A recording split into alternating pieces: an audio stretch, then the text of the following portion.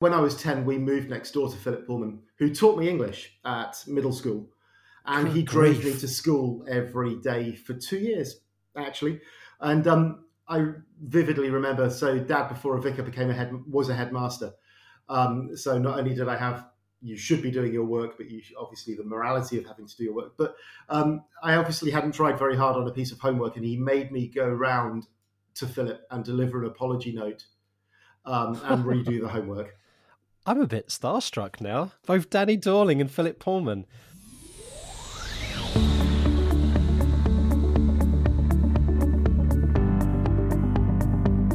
Welcome to Coffee and Geography, where my guests and I geek out about the world and everything on it, discovering that we are all geographers in some way, shape or form. I'm your host, Kit, and my pronouns are they, them or she, her. So settle down with a brew, hit that subscribe or follow button, and enjoy the listen.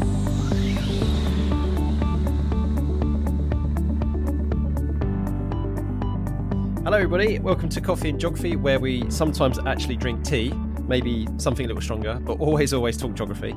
And it's not going to be subtle at all with this fella because it's another geography teacher. Hello, Mr. Phil Humphreys. Hi, how are you? Two of my favourite things, coffee and geography. Ooh, so you've actually got some coffee with you today? I actually have got some coffee with me indeed. Yep, freshly brewed just for this. Okay, we'll talk about that in a second. So let's introduce you. So you describe yourself, and I would definitely concur with this from what I know about you. Passionate, caring, happy most of the time, tired all of the time, lover of coffee, good times and running. Phil is passionate about creating the next generation of, and put this in caps, geographers, not just lawyers or estate agents who did a little bit of geography on the side. Yeah, okay. Although they can't get by without geography, can they? So no, they can't. I'm quite good friends with so I'm going to name drops at the start, if that's Go for okay. it. So Danny Dorling is one of my great mates at the university here.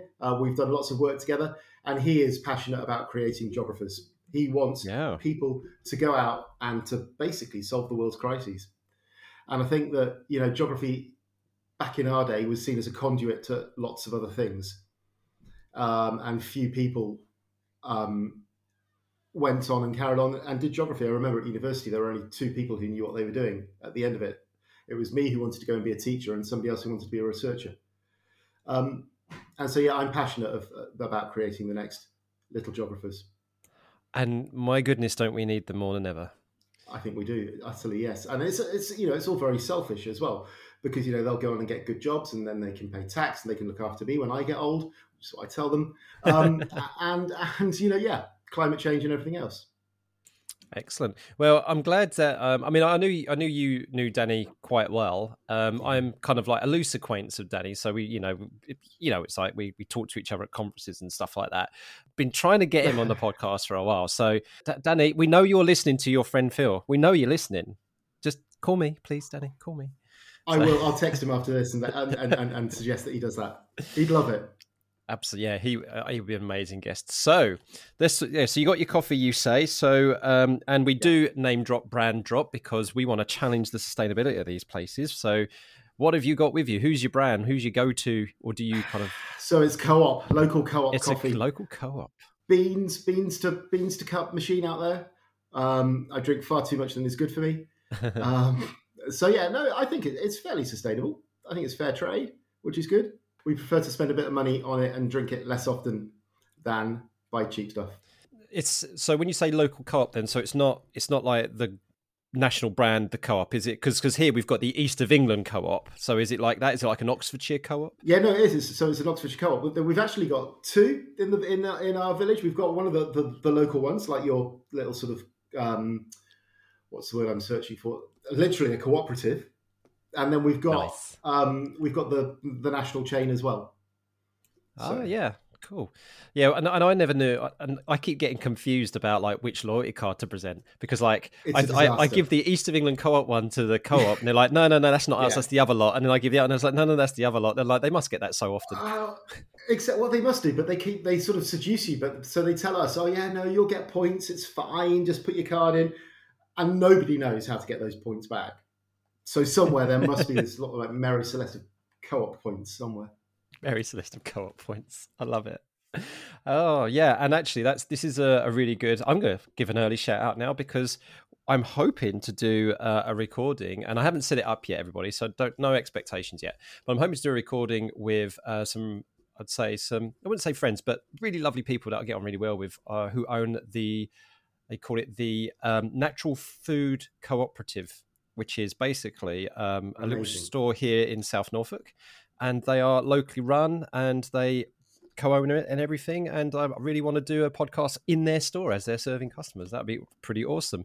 But COVID is, of course, keeping that a little bit at arm's length at the moment. But so just as you mentioned Cooperative, I thought I'd give them a shout. So hi everybody at the store, because I know they listen. So right. So let's talk a bit more about Oxfordshire then, because correct me if I'm wrong, but when I looked up whereabouts you are, so you're southwest of the city of Oxford, is that? We are. We're about 13 miles outside towards Swindon.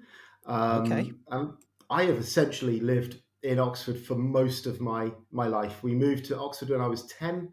My father is a vicar, was a vicar, retired vicar. I think you never leave it, in Oxford. And we moved around the locality. And then I started teaching and have obviously moved around, but always aimed to come back. And it's fantastic. I think, as Dorothy said, there is no place like home. And Oxford is a very hard place to leave.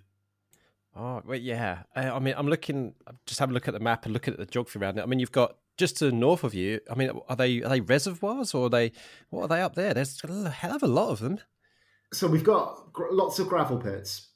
So obviously the quarrying for gravel, and then they reclaimed it back for nature. And so there's lots of gravel pits. We have got Farmore Reservoir, which is about maybe 5 miles away.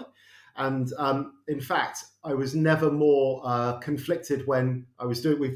Before this we talked about external marking, and one of the paper 3 decision-making inquiries was whether they should build a new reservoir literally about 8 miles away from us.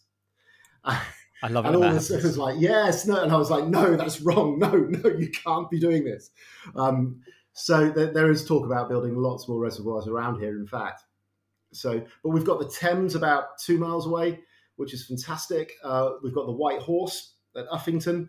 So I pointed behind me. You can see. Yes, that's about 5 miles away. We live in the most beautiful area. Actually, and I'm gonna say this on record now, is that we have booked to I've forgotten the name of the place now, but it's right near the White Horse and right near Wailing Smithy, and Farringdon. Yeah, so we are gonna have a little family holiday there, Phil. So you will have to pop in. So yeah, that's beautiful. Farringdon is lovely. Your quaint sort of archetypal West Oxfordshire market town. Yeah, and there's a place we're staying. They like to have their own sustainable kind of. They serve wood pigeon, because I remember going there before, and I remember the taste, and it was absolutely gorgeous. Oh, amazing. So yeah, that's really. So I can picture the landscape now. But so you say you've been in Oxford and Oxfordshire, for a very, very long time. Yeah, my family have been. Yeah, your family. So, yeah. Question I always like to ask my guests is there something that makes you quintessentially Oxford, through and through? That's really interesting. So we talk for a living. My daughter would say that we sound incredibly posh. And one wonders whether the accent comes with this. I do remember, and I'm reminded of this. So we moved here when I was 10. I was terrified about becoming a one does one person. What one does that. Right. And I think I have. Subtly, it's crept up on me from behind, but so there's that. And it's interesting. You take things for granted. It was only 4 years ago that, as a family, we went punting for the first time, and all that sort of stuff. We actually took time, and we did Oxford as tourists. So we did an open top bus ride and all that sort of stuff. It's amazing. It's obviously been ravaged by COVID, as all places. So the high street is really struggling, but it's a lovely place to live. That's very, very true, actually. I mean, in some respects, we moved out of Norwich and into South Norfolk in 2014, and then we had our first child, so we were quite busy with that. So we didn't actually get much opportunity to kind of explore local area. But of course, as soon as COVID came and hit, we were doing all of the, walking in the local area and just finding out things that we just didn't realize that were there, Yeah. like an entire beck and a kind of like a small little floodplain like here, walking around the River Waveney and seeing the fen that's around here. And it's just you realize you just pick up all these little things, these like kind of micro landscapes, I guess you could call them, which give so much more enrichment to where you live. Because I really, really do miss living in Norwich, but having explored the area now, I kind of appreciate it a hell of a lot more. It makes you realise why everybody else wants to come here or come to where as tourists. Yeah, it does make sense. Yeah, that's a good way of putting it. Like it made us be tourists in our own backyard. Yeah. No, for them. Yeah. So when you go to somewhere else in the country, and they kind of like you talk about where you're from, what's the one thing that kind of sets you apart as an Oxfordshire lad? Do you think? I mean, you said about the way you talk, but I think it's really sad, isn't it? That and this is something that we try to weave in a lot within our teaching. The globalization of place. I think actually we are all tending towards the same, which is sad. I mean, I've said that I've been in Oxfordshire for most of my life. Actually, we've moved pretty much every 3 years as this generation of our family. So with jobs and that sort of thing. So actually, we've moved around the place, and I think that we're products of every place that we've lived. So I don't think there's anything really that stands us apart. I can definitely understand that. So I mean, try to read lots of fiction actually to kind of get a sense of place. And one of my favourite stories, it's one of my best ever, is Philip Pullman's His Dark Materials, which of course is set in Oxford. It's set in an alternate universe Oxford, but also modern day, and it kind of switches between these alternate universes. And so can I name drop again now? Yeah, you can most certainly. Okay, fantastic. So when I was 10, we moved next door to Philip Pullman, who taught me English at middle school. And he drove me to school every day for 2 years, actually. And I vividly remember, so Dad, before a vicar, was a headmaster. So not only did I have, you should be doing your work, but obviously the morality of having to do your work. But I obviously hadn't tried very hard on a piece of homework, and he made me go round to Philip and deliver an apology note and redo the homework. I'm a bit starstruck now. Both Danny Dorling and Philip Pullman. Well, yeah, no, so he's lovely. Philip Pullman is really lovely. And do you have his contact details? Because I would love to have him on the podcast. Yeah, no, he doesn't do it. So I asked him to come and do speeches at school, and he doesn't do anything really. I think he would have to do it for everybody. Yeah, so. That's fair enough. Yeah, I think what a lot of people need to appreciate with anybody who gains celebrity status is that they still are, a human being who needs their own time, their own privacy, and their own things like that. But I've kept my exercise books for 40 years, so that is incredible. Oh yeah. Wow, I'm basking in double reflected kind of celebrity here. No, don't apologize at all. It's great. I love it when I hear stories like that. The kind of, I have a couple, but I suppose the one that I always say is that I went to University of East Anglia with Matt Smith, so the 11th Doctor. Yeah, there you are. You see. So yeah, we played a little bit of football. I mean, he had a major football injury. He would have been a really good footballer, but he had a major injury, and he ended up focusing on his studies. And funnily enough, that led him to be a quite famous actor. So he's done all right for himself. Yeah, not bad. But I can still only remember him like crawling into the university. But no, I'm not even going to go there. Sorry, Matt. It's a story for another time. It's a story for another time. Yeah. So we got some of our 4 name drops now. Crikey, yeah, we're doing all right, aren't we? Amazing. Yeah, we are. I got a question to ask you because about maps, right? But before we move on to maps in general, because like just looking behind you and everything's amazing. How do you pronounce this village's name? Right? Is it Kingston Bagpoys or something? Kingston Bagpews. Bagpews. Kingston Bagpews. So close. Yeah. So close. Yeah. It's like Bicester, which is just to the other side of Oxford. Yeah. Seriously, everybody, go onto the Coffee and Geography map. Go to season 2. Click on Fields Locator and look at the village names and some of the names of the gravel pits and the reservoirs around there, and give it a go. Honestly, it's just like crazy. If you think some of the Welsh names, it's like, yeah. Too many consonants. So what do you have around you? What's the hardest place around you to pronounce? Oh, well, Norfolk. Yeah, we're quite. So, geography teacher, there's Haysborough. Now, I'm not going to spell it out for anybody because obviously I want everybody to listen I want you to spell Haysborough, please, everybody. Right, do that. Shall we reveal it later on? Shall I put it in the show notes to reveal it later on? I think you should do. Yeah. Okay. So we'll make sure we come back to it later. So Haysborough. Okay. The next one, everybody, is Wyndham. Okay. Oh yeah. Wyndham. Famous school there as well. Wyndham, Yeah.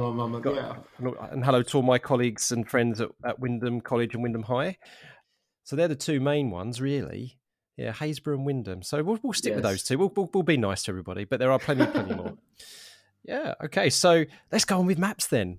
Because you got that beautiful geological map of Oxfordshire behind you, but you showed me just before we started, and I really want you to talk about this. Is like you said you've got ordnance survey maps. Was it from your grandfather? Was it? Yeah. So my grandfather was the county planning officer for Worcester back in the day, Worcestershire, and was the one that started to put the M5 through Worcester. And my uncle took sort of followed in that profession, so he became a town planning officer as well. Both have passed on, but both were hoarders, for want of a better word. And so my aunt has just moved actually from Norfolk, from Hook in Norfolk to Oxford, and uncovered all sorts of stuff. So I have got all of the Ordnance Survey maps. We found every journey that my uncle had taken. He'd kept tickets, he'd kept timetables, the itineraries, all sorts of every journey away. Wow. So fortunately, my cousins have kept all of that. So yeah, that's amazing. It is amazing. So yeah, my wife, much to my wife's chagrin, I have now got 2 shelves of obsolete but beautiful Ordnance Survey maps. Oh, no, see, I would argue they're not obsolete because, well, first of all, talk about what you say about those tickets. You could do a really amazing mapping exercise with those stuff, tracing what your uncle did. But I would say, old map. I used to keep the old Ordnance Survey maps because do you remember that? Everybody, you wouldn't believe that this happened, right? But Phil might remember. But the Ordnance Survey used to send out free maps to every year 7, so that's 11-year-olds. Of their local area, which was incredible that they did that. Unbelievable. Yeah, free Ordnance Survey map. And if almost anybody in the United Kingdom will be aware of what Ordnance Survey maps are, and if you're not sure what they are, just look them up. They're a thing of beauty. They're a technical and visual beauty, basically. A masterpiece, aren't they? Really? The masterpiece. So of course we end up with quite a few spares left over. Because they wouldn't send you the exact amount, they'll send you like the rounded up. It's probably why they had to discontinue it. It's probably spending so much money, but because it's all gone digital now, so that process itself, was not just expensive; it also became obsolete itself. But what I used to do with the old maps, I used to grab the old ones and then get the youngsters to challenge to see what had changed over time, so they could, do like a visual kind of visual analysis, so temporal analysis on static maps, which is kind of a precursor to introducing them to like geographical information systems where you can just use the slider or something. Yeah, on the Digimap now you can do that, can't you? Exactly. What a great exercise. So it was really good, and it was just the joy that you get of just seeing like these giant, great big maps just be unfolded all over the classroom, creating. You could hardly walk around for it and everything. But that would be amazing to grab one of those old Ordnance Survey maps and grab out the recent one and just have a look. Yeah, I'll do that. But one of the best things about being in Oxford is the access to everything. So I took my lower 6th midway through last term. We started the Sense of Place module, and we went to the Bodleian map rooms. And they gave us a behind-the-scenes tour, but they also dug out 20 maps going back in time of Oxford, up into the present day. And what a privilege to have these just in front in a table. The curator giving us the sort of the lowdown. It's just phenomenal. We're so lucky to be in Oxford. Yeah, no, for a map geek, this is just like absolutely. We've got a cartographers down the road, so I take year 7. We go and visit these cartographers and go and watch them being made, all the maps being produced. They let us loose in there for a morning. We're so lucky. That sounds brilliant. So yeah, you got your year 7, so your 11-year-olds, and then you said lower 6. So for everybody, that's roughly like 17-year-olds. And that's so lovely that they're getting that really enriched kind of from the start and all the way through towards the end of their high schooling. That's brilliant. Yeah, so we look at, do we value my place in the world? In fact, the whole thrust of our first, God, time's flown, but about 20 minutes of conversation, do I value my place in the world? I'm teaching that as we speak to the year 7. And we start off with, what do you like? What do you don't like about living in Oxford? Can you talk to my kids who are 15 and 16 about living here? And whilst it's great that we've got a garden and, it's quiet, they hate it because there's one bus to Oxford a day. There's the school bus, which they can get on, but we have to drive them everywhere. There's a pub, there's no shop, so there's nowhere to work. And it's really interesting. So I always start off with that and then get the kids to sort of tell me, not my kids, the kids at school, to tell me about what they don't like or what they do like about living in their areas. So. It's such a great exercise as well, and it feeds into, you can go down a really wonderful geographical rabbit hole with that. So then you can start looking at, for example, population demographics, and you can see why you have a substantial bulge of 20-year-olds and to 30-year-olds in the cities, whereas if you go in the real rural areas, there's a dearth of them because they've all moved to the and it's just, well, there's a model, isn't there, somewhere? Is it the lifestyle model? I always try to of the cities that we don't talk about anymore, with the CBD going all the way out. Oh, Burgess yes. model, the Burgess model. Oh, my, the 1920s Burgess model, yeah. So it's like the Burgess model with arrows. And it does start off, you live out with your parents. You've got no choice about where you live. Then when you go to university, you'll probably move into a city. Then when you're young and you're wanting to go to clubs, you'll live in the centre. And then gradually you'll aim to move out and live rural and remote like we all do now. This is true. I mean, as much as I miss Norwich, you get quote unquote more bang for your buck out here. Yeah, you do. And do you get do Uber Eats delivered to you? I haven't tried yet. The only time I've got an Uber Eats delivered to me was out in Colorado when I visited a friend. So I haven't tried it here yet. So no, we don't get anything. Nothing delivers out here at all. No nothing pizzas, no takeaways, nothing. No, that's how remote we are. That's why the kids hate it the most. There you go. See, there you go. Not even the roaming services are coming out to you.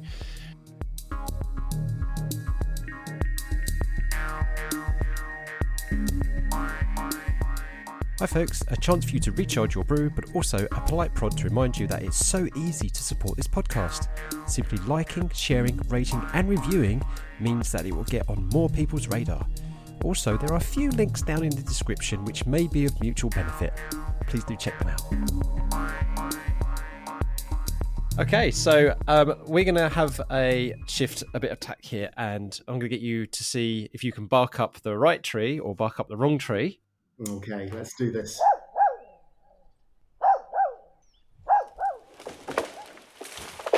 So, and for listeners, I'm very naive, so I'll believe the story. I don't know. I did. Yeah, so I did my best to make these as believable as possible, both of these. So for everybody, this is where I give 2 geographical stories, so news stories or events or something like that. And one of them is true and one of them is false, but both are quite strange. So hopefully, and it's all just the fun, just for you listeners to play along. So there's 2 here. I'll read you out the first one. So this is 9th of September 2020. The myth of the Yataveo, or the man-eaten tree, may not be a myth after all. Documents recovered from a storage box of collected items from Madagascar in the 19th century depicts detailed field sketches of a carnivorous tree with huge poisonous spines. The author of these documents, who is unknown, detailed how the indigenous people found a way to log the trees without suffering injury or death, and that is why none are seen today.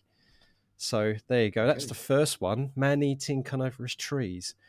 And the second one, so this is a bit more recent, 29th of November 2021. Study finds that climate change is causing some albatrosses to divorce, according to Francesco Ventura, a PhD student at the University of Lisbon, who studies albatross in the Falkland Islands of Argentina. Divorce in albatrosses isn't very common, but usually happens when they fail to breed. And Ventura says, divorce is affected by the environment in a direct way. There is a direct pathway linking the environment to divorce, and in particular, higher sea surface temperatures to divorce. So, divorcing albatrosses because of climate change or a man-eating carnivorous tree from Madagascar? So whilst I'd love the man-eating tree to be true, and there's a bleeding tree in Wales, I believe. We've been taken to by our friends who are Welsh. They took us to this bleeding tree, and it's a very red sap. And so I would love the man-eating tree to be true, and you're now going to come around and tell me that it is. But actually, I think the albatross story is familiar to me, and I think it's Okay. divorcing albatrosses, which is really sad, isn't it? So, but are you experiencing a bit of salience bias here? Like you're going with what you feel is familiar, or Yeah, is no, it? I am. I'm afraid. Yeah, no. So I am going to say Okay. that's the true, and the man-eating tree is barking up to say it, the wrong tree. Well, you are absolutely correct. Stop recording now. That's it. Yes, I can't get any better. Right. Yeah. So actually, that I mean, there is the myth of the Madagascan carnivorous tree, but it's never been proven. So I twisted the truth there that the documents had been found to be proven, but it's Yeah, still no, a because I myth. mean, you wouldn't survive to write it up, would you? Because you'd be eaten, presumably. But it's a concoction of the fact that you do have creeping trees, walking trees. They're real. I'll put the link in the description for everybody to read the article that I've got this from. And of course, you do have things like Venus flytraps and carnivorous Yeah, plants. yeah, So this is a conflation of those two things, and they think that actually evolution could. If humans disappeared and evolution took its course, it is plausible that there could be a carnivorous tree. So yeah. in the I future. mean, we would look to the trees if humans disappeared. Absolutely. Yeah, well put. And the other one is true. And it's from, so it's many news outlets actually picked this up. And this is from America's NPR, National Public Radio. And that is absolutely true. And for the listeners, I'll just play a little clip of the chat between the host and Francesco Ventura. Believe it or not, the scientific term for when an albatross couple calls it quits is divorced. It's not common, but it usually happens when the pair fails to breed. And now a new study from Ventura and his team finds there's another cause for albatross divorce. Divorce is affected by the environment in a direct way. There is a direct pathway linking the environment to divorce, and in particular, higher sea surface temperatures to divorce. That's right, sea surface temperatures. Ventura says in years when the ocean surface is warmer, it's harder for the albatrosses to find food, which means they are taking longer to get back to their breeding grounds. And that causes their mates to sometimes move on to new love interests. Ventura also thinks stress hormones come into play. Those hormones spike when albatrosses have trouble finding food. Higher levels of stress hormones in females might lead them to misinterpret this higher stress as a poor performance by the partner, and therefore divorce. Ventura says climate change makes this especially worrying. So there you go. You got it absolutely spot on. It's really sad, isn't it? It's very sad. The unseen effects of climate change. Yeah, and I will hark back to I can't remember what episode number it was, but it was it was towards the end of the season of season 1, where I spoke to Eli Ramos, and they were talking about how climate change is also affecting birdsong in California and in San Francisco. And so it's just, you're right, it's these subtle ways that it's completely ripping almost like the culture, the fabric, the society of animals apart, from mating calls to actual mating. And, it's really, really sad.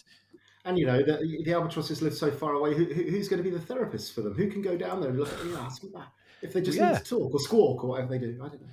Yeah. But unfortunately, folks, it's, climate change is becoming just as an equal threat as not being able to, it's as much of a threat as physically not being able to breed. And that is a problem, obviously, for the future of the species.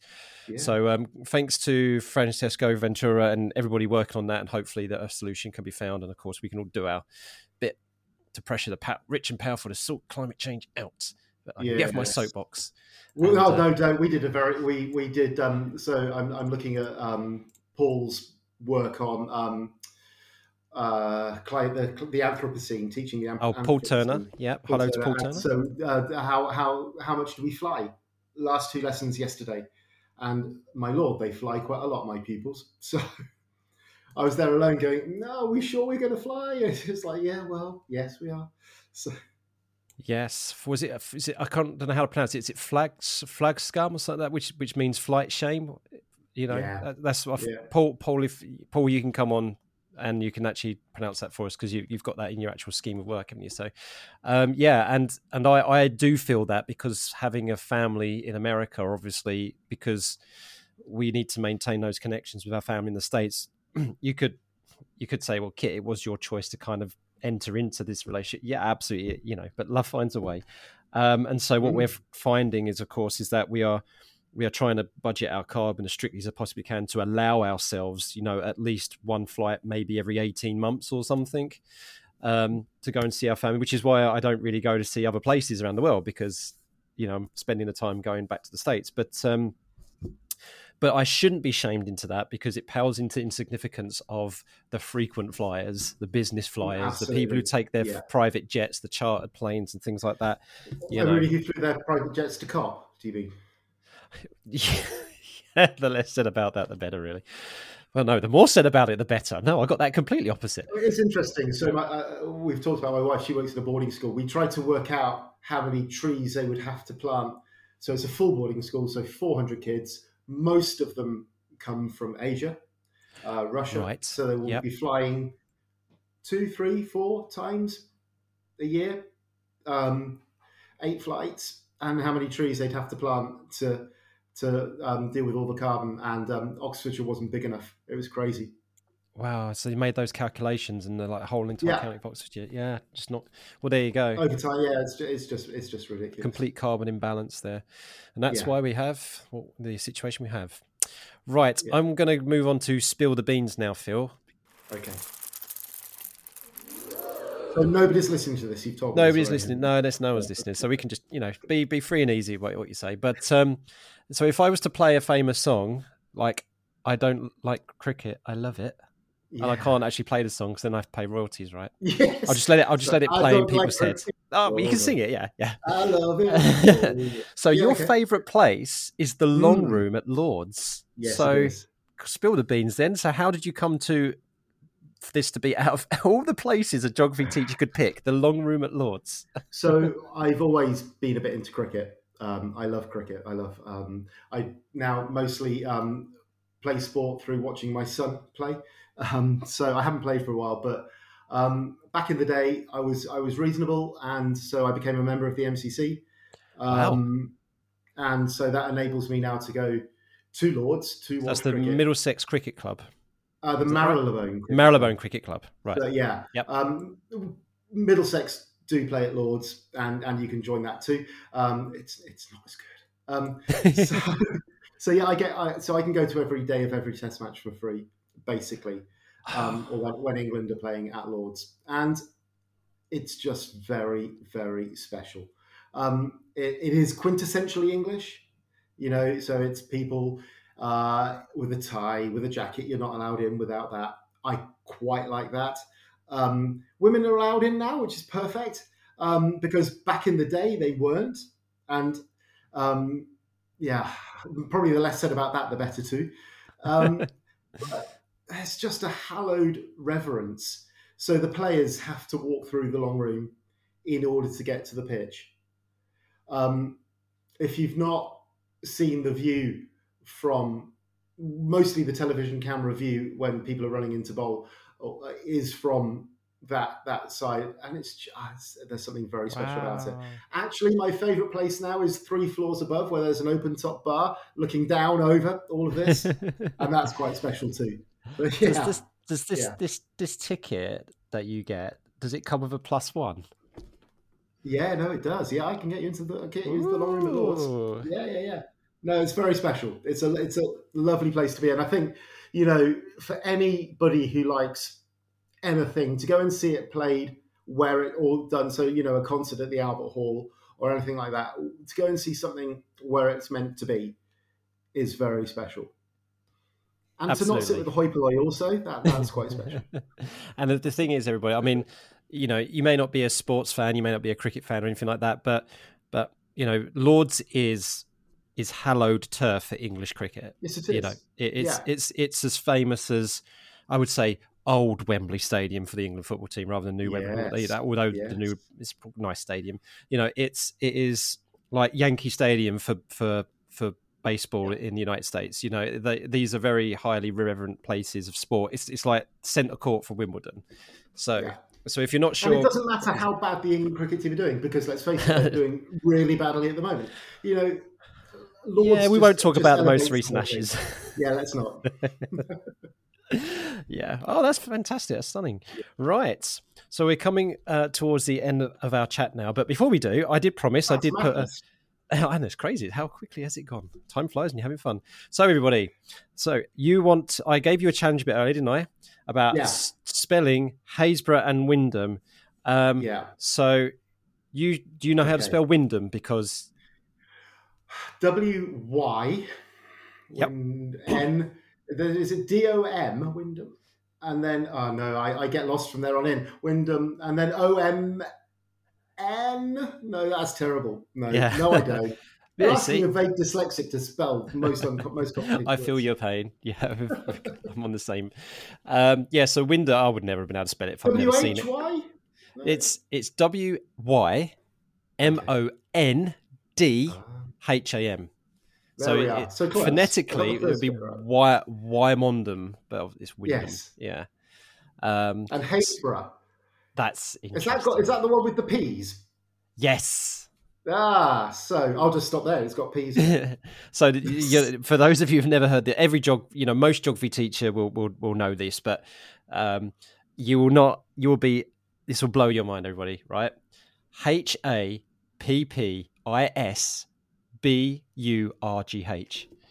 Happisburgh. Yeah, but it's pronounced Haysborough. Yeah. There you go. So look it up, folks. And Haysborough is a fantastic thing to look at in general, actually, especially if you're able to find before and after pictures, because it is one of the most fastest eroding parts of the Norfolk coastline, very famously, actually. So, it's worth a look up. Right. Are you ready for this now, Phil? I feel that... You have primed me. Yeah, I think Andy, what are you doing here? Like, you come on, you interlope my show, and you do this to my guests. Fair play to you. But so Phil, don't worry. I think we can battle this together, right? It'll be good. We'll do it. We're gonna blow Andy out the water here, right? So, folks, what this is all about, we are all geographers. It's where just a bit of fun. We connect all our guests together by coming up with a word that we try and link to geography, geographical processes or places or whatever it is, anything geographical. And last week we had, Andy, who did the word drag, which was given to him by Syria and Lauren because they fans of Drag Race.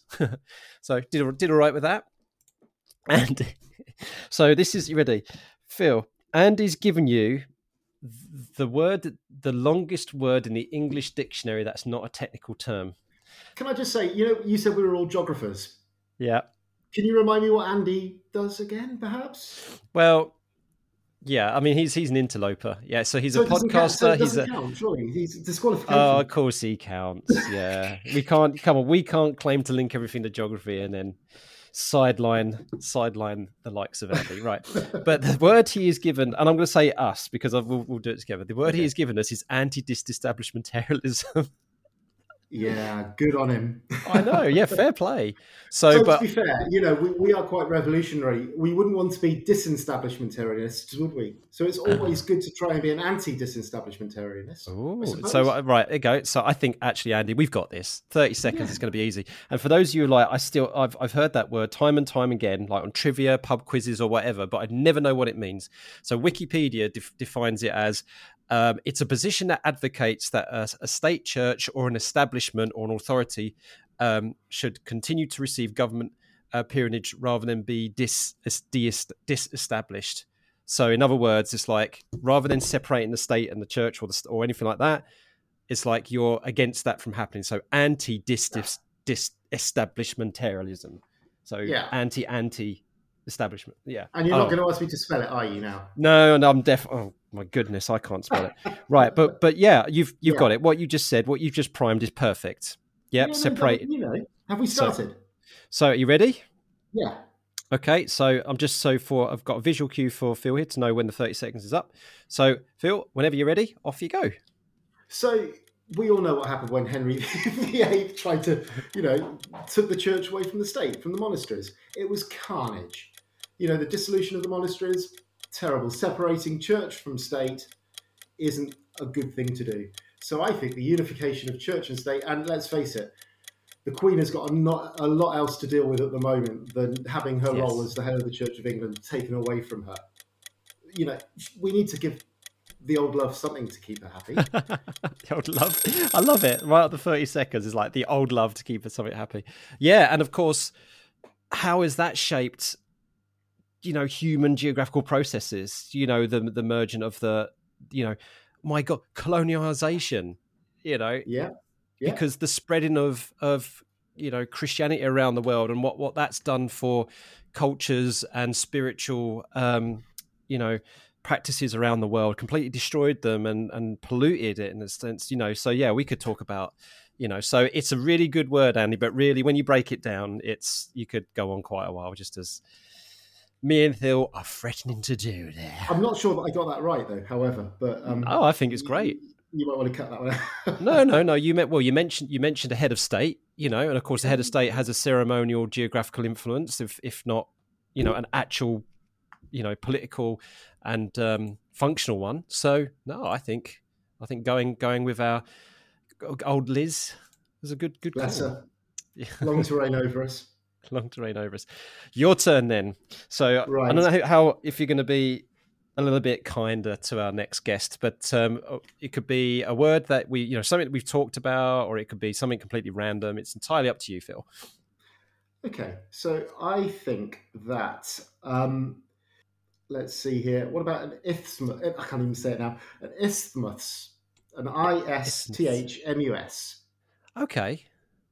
Yep, isthmus. Right. So I'm not going to say anything about it. I don't want to give any clues away. But let's see what they can do with that next week. Yeah, why not? Yeah, that's a good.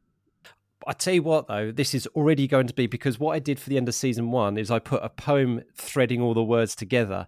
And already this is going to be a very interesting poem. We've got drag, anti-disestablishmentarianism, and isthmus. So This is already going to be a very interesting thing. So really, everybody, you're not setting each other up.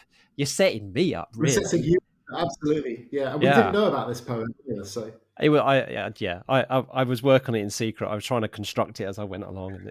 But yeah. Okay, Does it have brilliant. To rhyme? I used to be a stickler for rhyming, but I just get into a rhythm, and if it rhymes, it rhymes. So it's the rhythm for me that's important. So we'll see how it goes. Right. Now, you've given so many shout outs already. So we said hi to Danny. We said hi to Philip Pullman. But is there anybody else you want to say hi to? Do you know what? This is going to sound very like I'm blowing smoke, but the Twitter community, the geography Twitter community, is just a fantastic community to be a part of. And I would urge anybody who is listening to this, although quite how you'd know about it if you weren't part of the geography Twitter community, I don't know. But if you weren't, to join in. It's supportive, it's a giggle. The stuff that you did over lockdown, where you got us together on Zoom and we had a beer on a Friday night, that was phenomenal. So it's a place of support, and it's a place of growth as well. I've learned so much. And if Katie Walker's listening to this, your old geography teacher hasn't done badly. Oh, that's great. Yeah, and in all fairness, everybody, I think there's a lot of, when you've got the bigger hashtag, the EduTwitter hashtag, there's been a lot of, don't avoid that one. There's a lot of spitefulness on that. I felt so bad about the EduTwitter one that we formed CricU Twitter. So there's a group of teachers who just talk about cricket. And in fact, we've now taken it away from Twitter, and we've got this massive WhatsApp group of teachers talking cricket. And it's phenomenal. I had the opportunity, in my local bookstore where my wife works, we had Henry Blomefield come in to do a book signing. Brilliant. My dear old thing. Yes. I'm a fair weather cricket fan. We'll go to Lord's. Yeah. So, Phil, I know you got a couple of social media accounts, but you can give them both a little plug if you want, or you can say the one that you'd like people to follow the most. Yeah, so at Witchwood Geography is my sort of geography teaching Twitter. The rest of it's just stupid running, cricket, cooking. I know some people. There are definitely going to be some people listening who would like that. Yeah, a lot of geographers run, so that's quite nice. They certainly do. And let's make it a half dozen for shout outs, yeah? David Rogers. Hey, David, another runner, geography. Phenomenal. Yeah, no, runner. he is. Yep. I'm hoping he'll be. So we're off to Iceland. So all the hypocritical chat I've just given about flying, yes. We're off to Iceland at the end of March with school.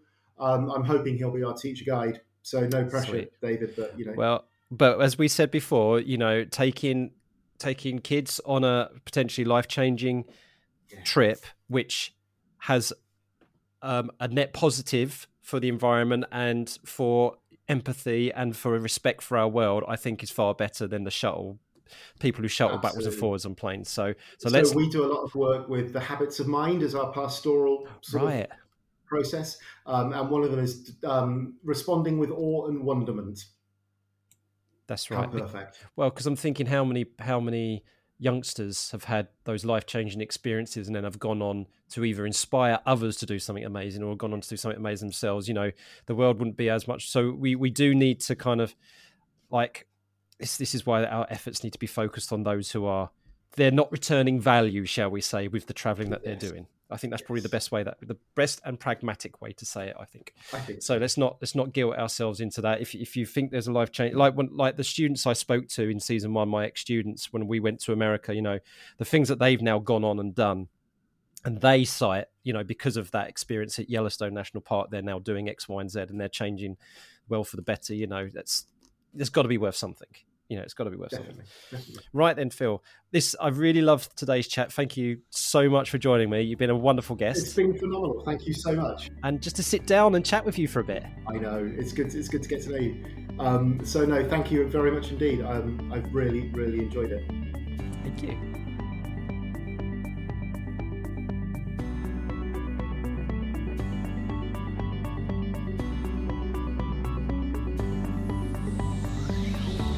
Thank you so much for listening. We hope you had fun. If you haven't already done so, please subscribe so more stories and experiences can drop into your favourite podcast app. If you fancy being a guest or have any feedback, follow us on Twitter at CoffeeJogPod and send us a DM. Or you could email coffeeandjog@geogramblings.com. Until next time, keep geogging.